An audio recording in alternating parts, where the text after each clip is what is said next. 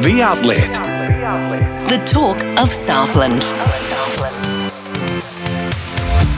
Welcome to The Outlet. I'm your host, Brent Harbour, and in this podcast I talk to Guy Cotter.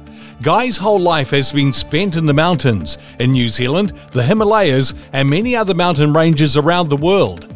He was introduced to the outdoors at an early age, and his passion for the mountains eventually saw him focus on a career as a mountain guide, where his skills saw him working alongside Rob Hall and Gary Ball when they established their Everest guiding company, Adventure Consultants. We chat about writing his book, the challenges he's faced, and his next adventure. G'day, Guy. Welcome to The Outlet. Yeah, thanks, Brent. Thanks for having me on board. Now, your book, Everest Mountain Guide, comes out at the end of the month. So what was your motivation to do the book now? Well, I think it's something that I've been writing for over 30 years, if you like. I'd kept diaries of all my expeditions to Everest, where I first went there in 1992. Still find myself going there. I was there again this year. And through COVID, I had a bit of time on my hands. So I figured, well, rather than do nothing, I'll just complete some projects that I've been wanting to do for a long time, and writing the book was one of them. And my motivation really was to try and give a little bit of a background of what goes on Everest, because I think people are very interested in what happens on Everest. Everyone's got an opinion about what happens on Everest, but people aren't all aware of all of the detail and all of the backstory and what it really is like on the mountain. I wanted to fill some of those gaps. Writing about 30 years of activity, here and there when I was on the mountain, not doing other expeditions, is quite challenging because you have to leave a lot out in order to not make such a long book that, everybody would be put to sleep forever. There were some challenges with that, but I really tried to find a balance with just giving a bit of an idea of what it's really like to be there and working as a mountain guide, as opposed to a lot of what we've read, which is people who've been there as climbers, clients, and so on. So that was my motivation. What is the process like for you when you began writing the book? Because, I wouldn't know where to start when I'm trying to write a book. Right. Well, the process was really going through all my diaries, which I took on every expedition, and then try and put that into a story in itself. And was sometimes a little challenging in that when you get really busy or when stuff happens, you might find yourself not having written in the notebook for a while. And there's been an ongoing issue with my notebooks is when it comes to summertime, I've been too busy to write anything, and anything you write is retrospective anyway. But going through the notebooks and then fleshing it out, and I had a little bit of support with doing just a little bit of a rough edit at the start. Got it to the publisher, who introduced an editor to me, and I worked with the editor, and that was as much about stripping content out, because when you're writing anything in diary form, some of it isn't really stuff you would write for other people to read. It's more a dumping ground, and sometimes just getting some of the nuts and bolts of what's gone on down there, and probably wouldn't be of much interest to a reader. So going through the editing process, it was very apparent that I had way too much content. And then it was notes from the editor saying, those 16 pages there, can you turn that into 3 paragraphs, please? Wasn't always the easiest thing to do. But so there was a lot of rewriting along the way. There was not that much of it that was text that I had originally written without going through a rewriting process. So I really enjoyed that process. I think some people might find it frustrating, but I treat it as a learning experience. The editors know way more than I do about that sort of thing, and then just trying to get me to rewrite content. But I'd find myself in a hotel room in Punta Arenas at the bottom of South America between expeditions, or Kathmandu or whatever, or in a base camp somewhere, trying to rewrite a section and then getting it back. So it was kind of a disjointed process. It wasn't like I just sat down and could write 8 hours a day. I was getting a maximum of about 4 hours at a time in before I'd have to move on to something else and get some exercise or something. How do you balance that? Because you are a mountain guide, you're running a business, you're trying to put a book together. It must have been really difficult at times. It certainly was, and it was very disjointed. And that's why I say it took 30 years. I mean, I've probably actively been working on trying to write the story for the last 10 years and just get it into some sort of state that I could actually get it to an editor. So it was disjointed, but that's just sort of part of my life. And I think people like me who are traveling a lot for different projects and expeditions and so on, we just have to grasp life when we have the opportunity to do so, including doing projects like this, because of course there are all sorts of other projects that one is involved with, like you mentioned, work-wise, let alone trying to catch up with your own life and friends and family and so on, which is always a difficult thing to do when you're coming and going a lot. But somehow I managed to find the time eventually, and glad I did. So when you were putting the book together, were there any specific experiences that you really wanted to make sure were included in the book? Yes, I think I wanted to... A lot of things went on on expeditions prior to 1996, and I know a lot of people will know about what happened in 1996 with the passing of Rob Hall and Andy Harris and Doug Hansen, Yusuko Namba, Scott Fisher. That became very famous in the book Into Thin Air, and I wanted to ensure that there was a preamble to that, and that the build-up to 96 showed that 96 wasn't just in isolation. There were a lot of events every year that you're on the mountain, and there were incidents that occurred in previous years that definitely had an effect on what happened in 1996. Then I also wanted to focus on what happened after that, what it was like for me to take on the mantle of running Adventure Consultants, because of course it was owned by Rob Hall and Gary Ball prior to that, and sadly Gary died in 1993 on a mountain in the Himalayas, and Rob in 1996, and so it was a really big decision for me to make to carry on with the business. And I actually had a choice of whether I could have just started again under my own name or whether I would stick with the Adventure Consultants label, but I did that because I wanted to show respect to my mentors. Rob and Gary taught me a huge amount about high altitude guiding in the Himalayas, very different from guiding anywhere else. And I wanted to carry on that story, and that included working with the staff that we had and to see their livelihoods continue, the Nepalese staff and the Sherpa staff and so on. And then later on in the book, I'm focusing on other seasons that I'm there on the mountain and to talk about some of those events. Now, there's only so many times that people will want to read about the beautiful sunrise and the lovely sunset and the nice things that go on an expedition. I think drama always is a lot more interesting to people, and there is a huge amount of drama on a peak like Everest every year. There's just no avoiding it, happening around you often, sometimes to you. And there were some major events there, and one of them, of course, was the avalanche in 2014 that caused the deaths of 16 Sherpa and the Khumbu Icefall, and then in 2015, the avalanche, which killed something like 9,000 to 13,000 people, then the earthquake, and of course the avalanche and base camp that occurred, and the drama involved there, which definitely impacted us. And sadly we lost 6 of our staff in that event. But then also wanted to include moving on and talk about the future, what the future of Everest is, how I perceive things can move forward into the future, and to try and give a rounded view of what's going on in Everest, rather than just the dramatic headlines we hear all the time, which are unfortunately just a part of being involved with Everest. Is there a chapter or section in the book that really is close to your heart? Well, I'd have to say that all of it is. And that was the thing about writing it. When I was going through the process of writing it, I had to revisit a lot of very dramatic events that have happened in the past. And, we as human beings, we tend to kind of deal with stuff and move on, which I had done just by picking up the pieces and moving on. It means you're focusing on the now rather than what's gone before, even though everything that's gone before kind of helps formulate who you are and how you approach things and how you deal with stuff. But I suppose, 96 was, very close to my heart, and that I was there but not there, and that I was on another expedition alongside Everest that year and became involved.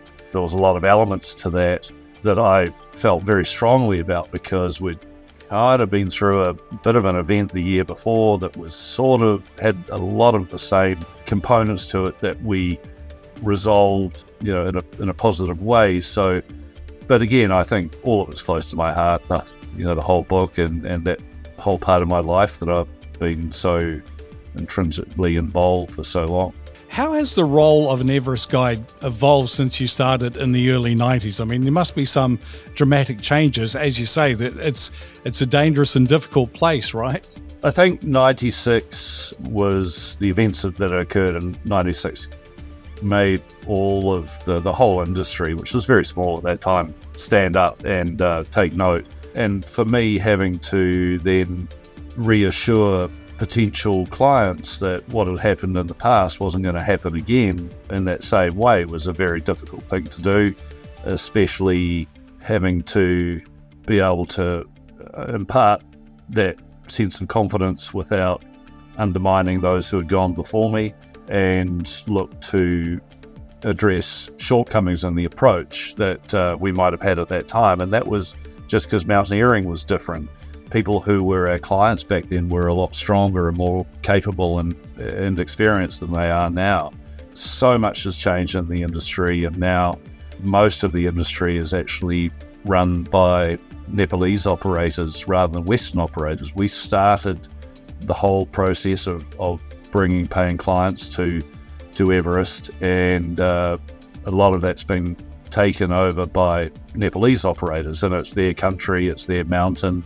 It's a natural progression for that to occur. There are still issues surrounding the approach that some of them might take. There are some very good Nepalese operators, and there's some who are just bargain basement, cheap as, just to get clients. And they get lots of clients who are usually the least capable and with the least support.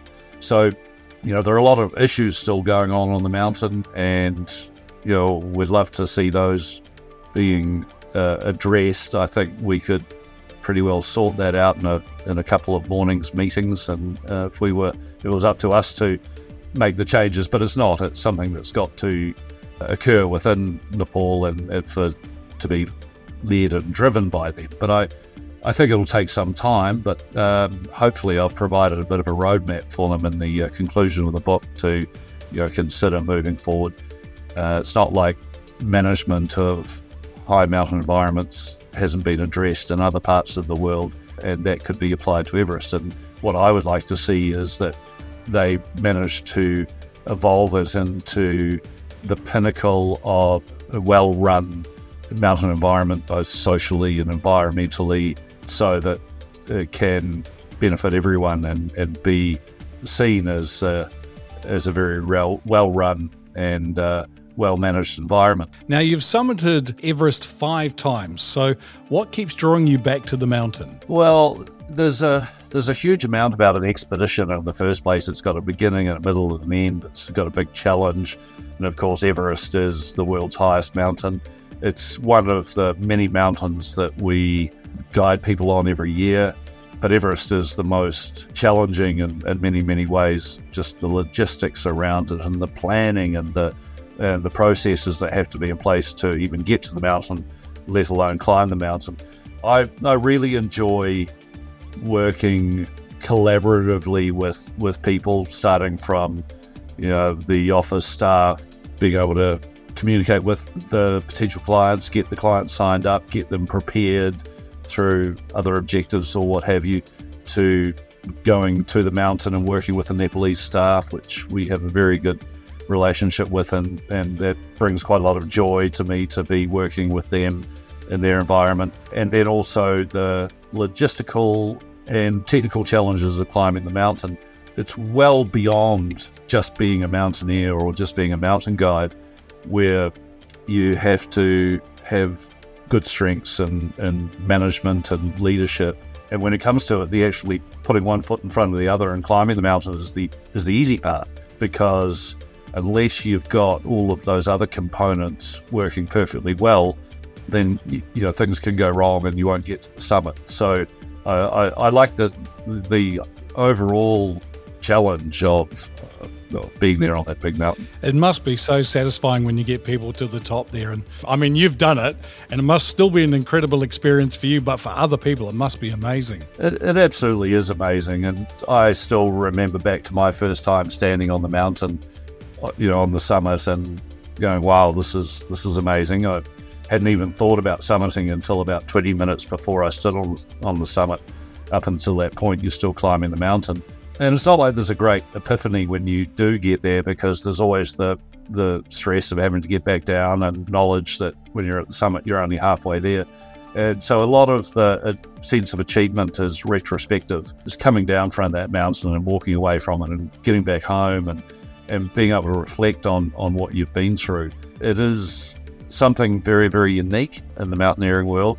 Everest stands for a lot of things to all of us. It's the epitome of achievement and success, and so on. And within the mountaineering circles, Everest is not seen as the hardest mountain in the world or anything like it. But I think when you personally go and do it, you do really feel that amazing sense of achievement. And to pass that on to the clients and to see them evolve through having got themselves into a position where they could be capable of reaching the summit, and then to be able to assist them to get to the summit. We're not dragging them up there, we're just guiding them, showing them and helping them. And to do that in good style is what I gain satisfaction from, because I've seen people climb Everest in a terrible style, and then they get rescued off camps lower on the mountain, and they have frostbite and they've got all these issues, and they did it really, really poorly and relied on a lot of external assistance to get them up and down.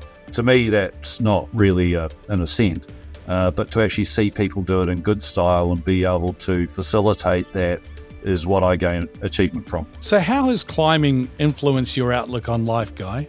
Well, it makes me appreciate life a heck of a lot, because we've been in an environment where you see life lost, but it also helps me appreciate life from the perspective of challenging myself and learning from that. I think going to high altitude especially, I think, is like holding a big mirror up to yourself, where you get to see your strengths and your weaknesses, and you have to be objective about those and go, yeah, okay, those are my strengths. Okay, I know I'm strong in that area. Here's some areas that I need to work on. And to be able to do that and then go through challenges, and by going through challenges, you actually learn a lot about yourself. People who don't challenge themselves never learn what they're really like when they're faced with adversity. And to me, that has been one of the benefits of the hardship and the challenges and if you like, the tragedies as well, has just been to be able to evolve myself and learn where I can still improve.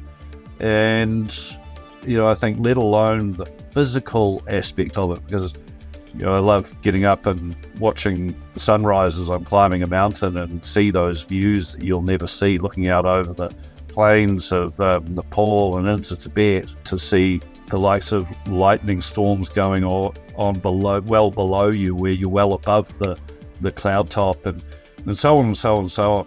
And being able to assess your capabilities and be completely correct in your assessment is also very satisfying.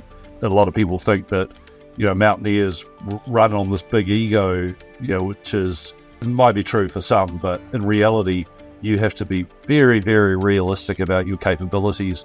Otherwise you'll get yourself in trouble. And if you think you're better than you are, then you're going to meet a sticky end.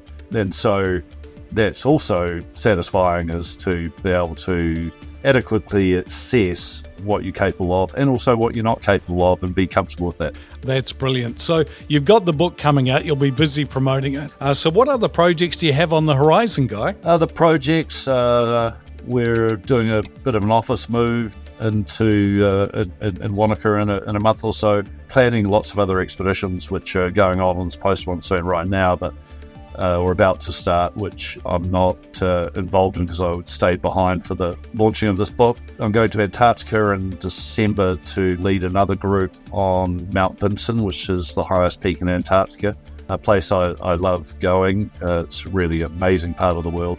And I'm one of those lucky people that has lots of great objectives and adventures to look forward to as part of my lifestyle and my work. And I know I'm one of the fortunate ones in that respect, albeit recognizing that it's one of the more challenging occupations you could ever dream up. That sounds just amazing. The Antarctic one will be fantastic. How many people will you take with you, Guy? I've got 4 people with me on that trip, and we fly into the interior of Antarctica, and we're climbing a 4,800 meter mountain, Mount Vinson, and we'll be experiencing the usual Antarctic conditions, which can be fierce.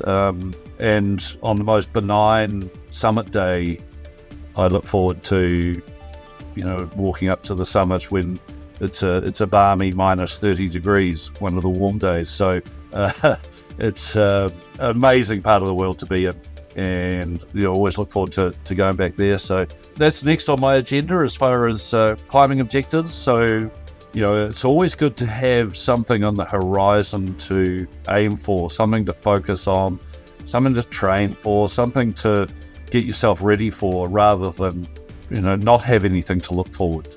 And so you'll be giving everybody in Antarctica a copy of the book to read on those balmy nights? I'm not sure I'll be able to carry that many books down there. It's going to be a little bit weighty, and every kilo counts. So hopefully we can get those books to them before they go down. Thank you so much for talking today. It's been absolutely great, and all the very best for the launch of the book. Thanks very much, Brent. Download the Southland app from the App Store or Google Play. Thanks for listening to this episode of The Outlet. The Outlet is produced and published by the Southland app and supported with funding from the New Zealand Public Interest Journalism Fund. The Outlet is available on the Outlet button of your Southland app and wherever you get your podcasts.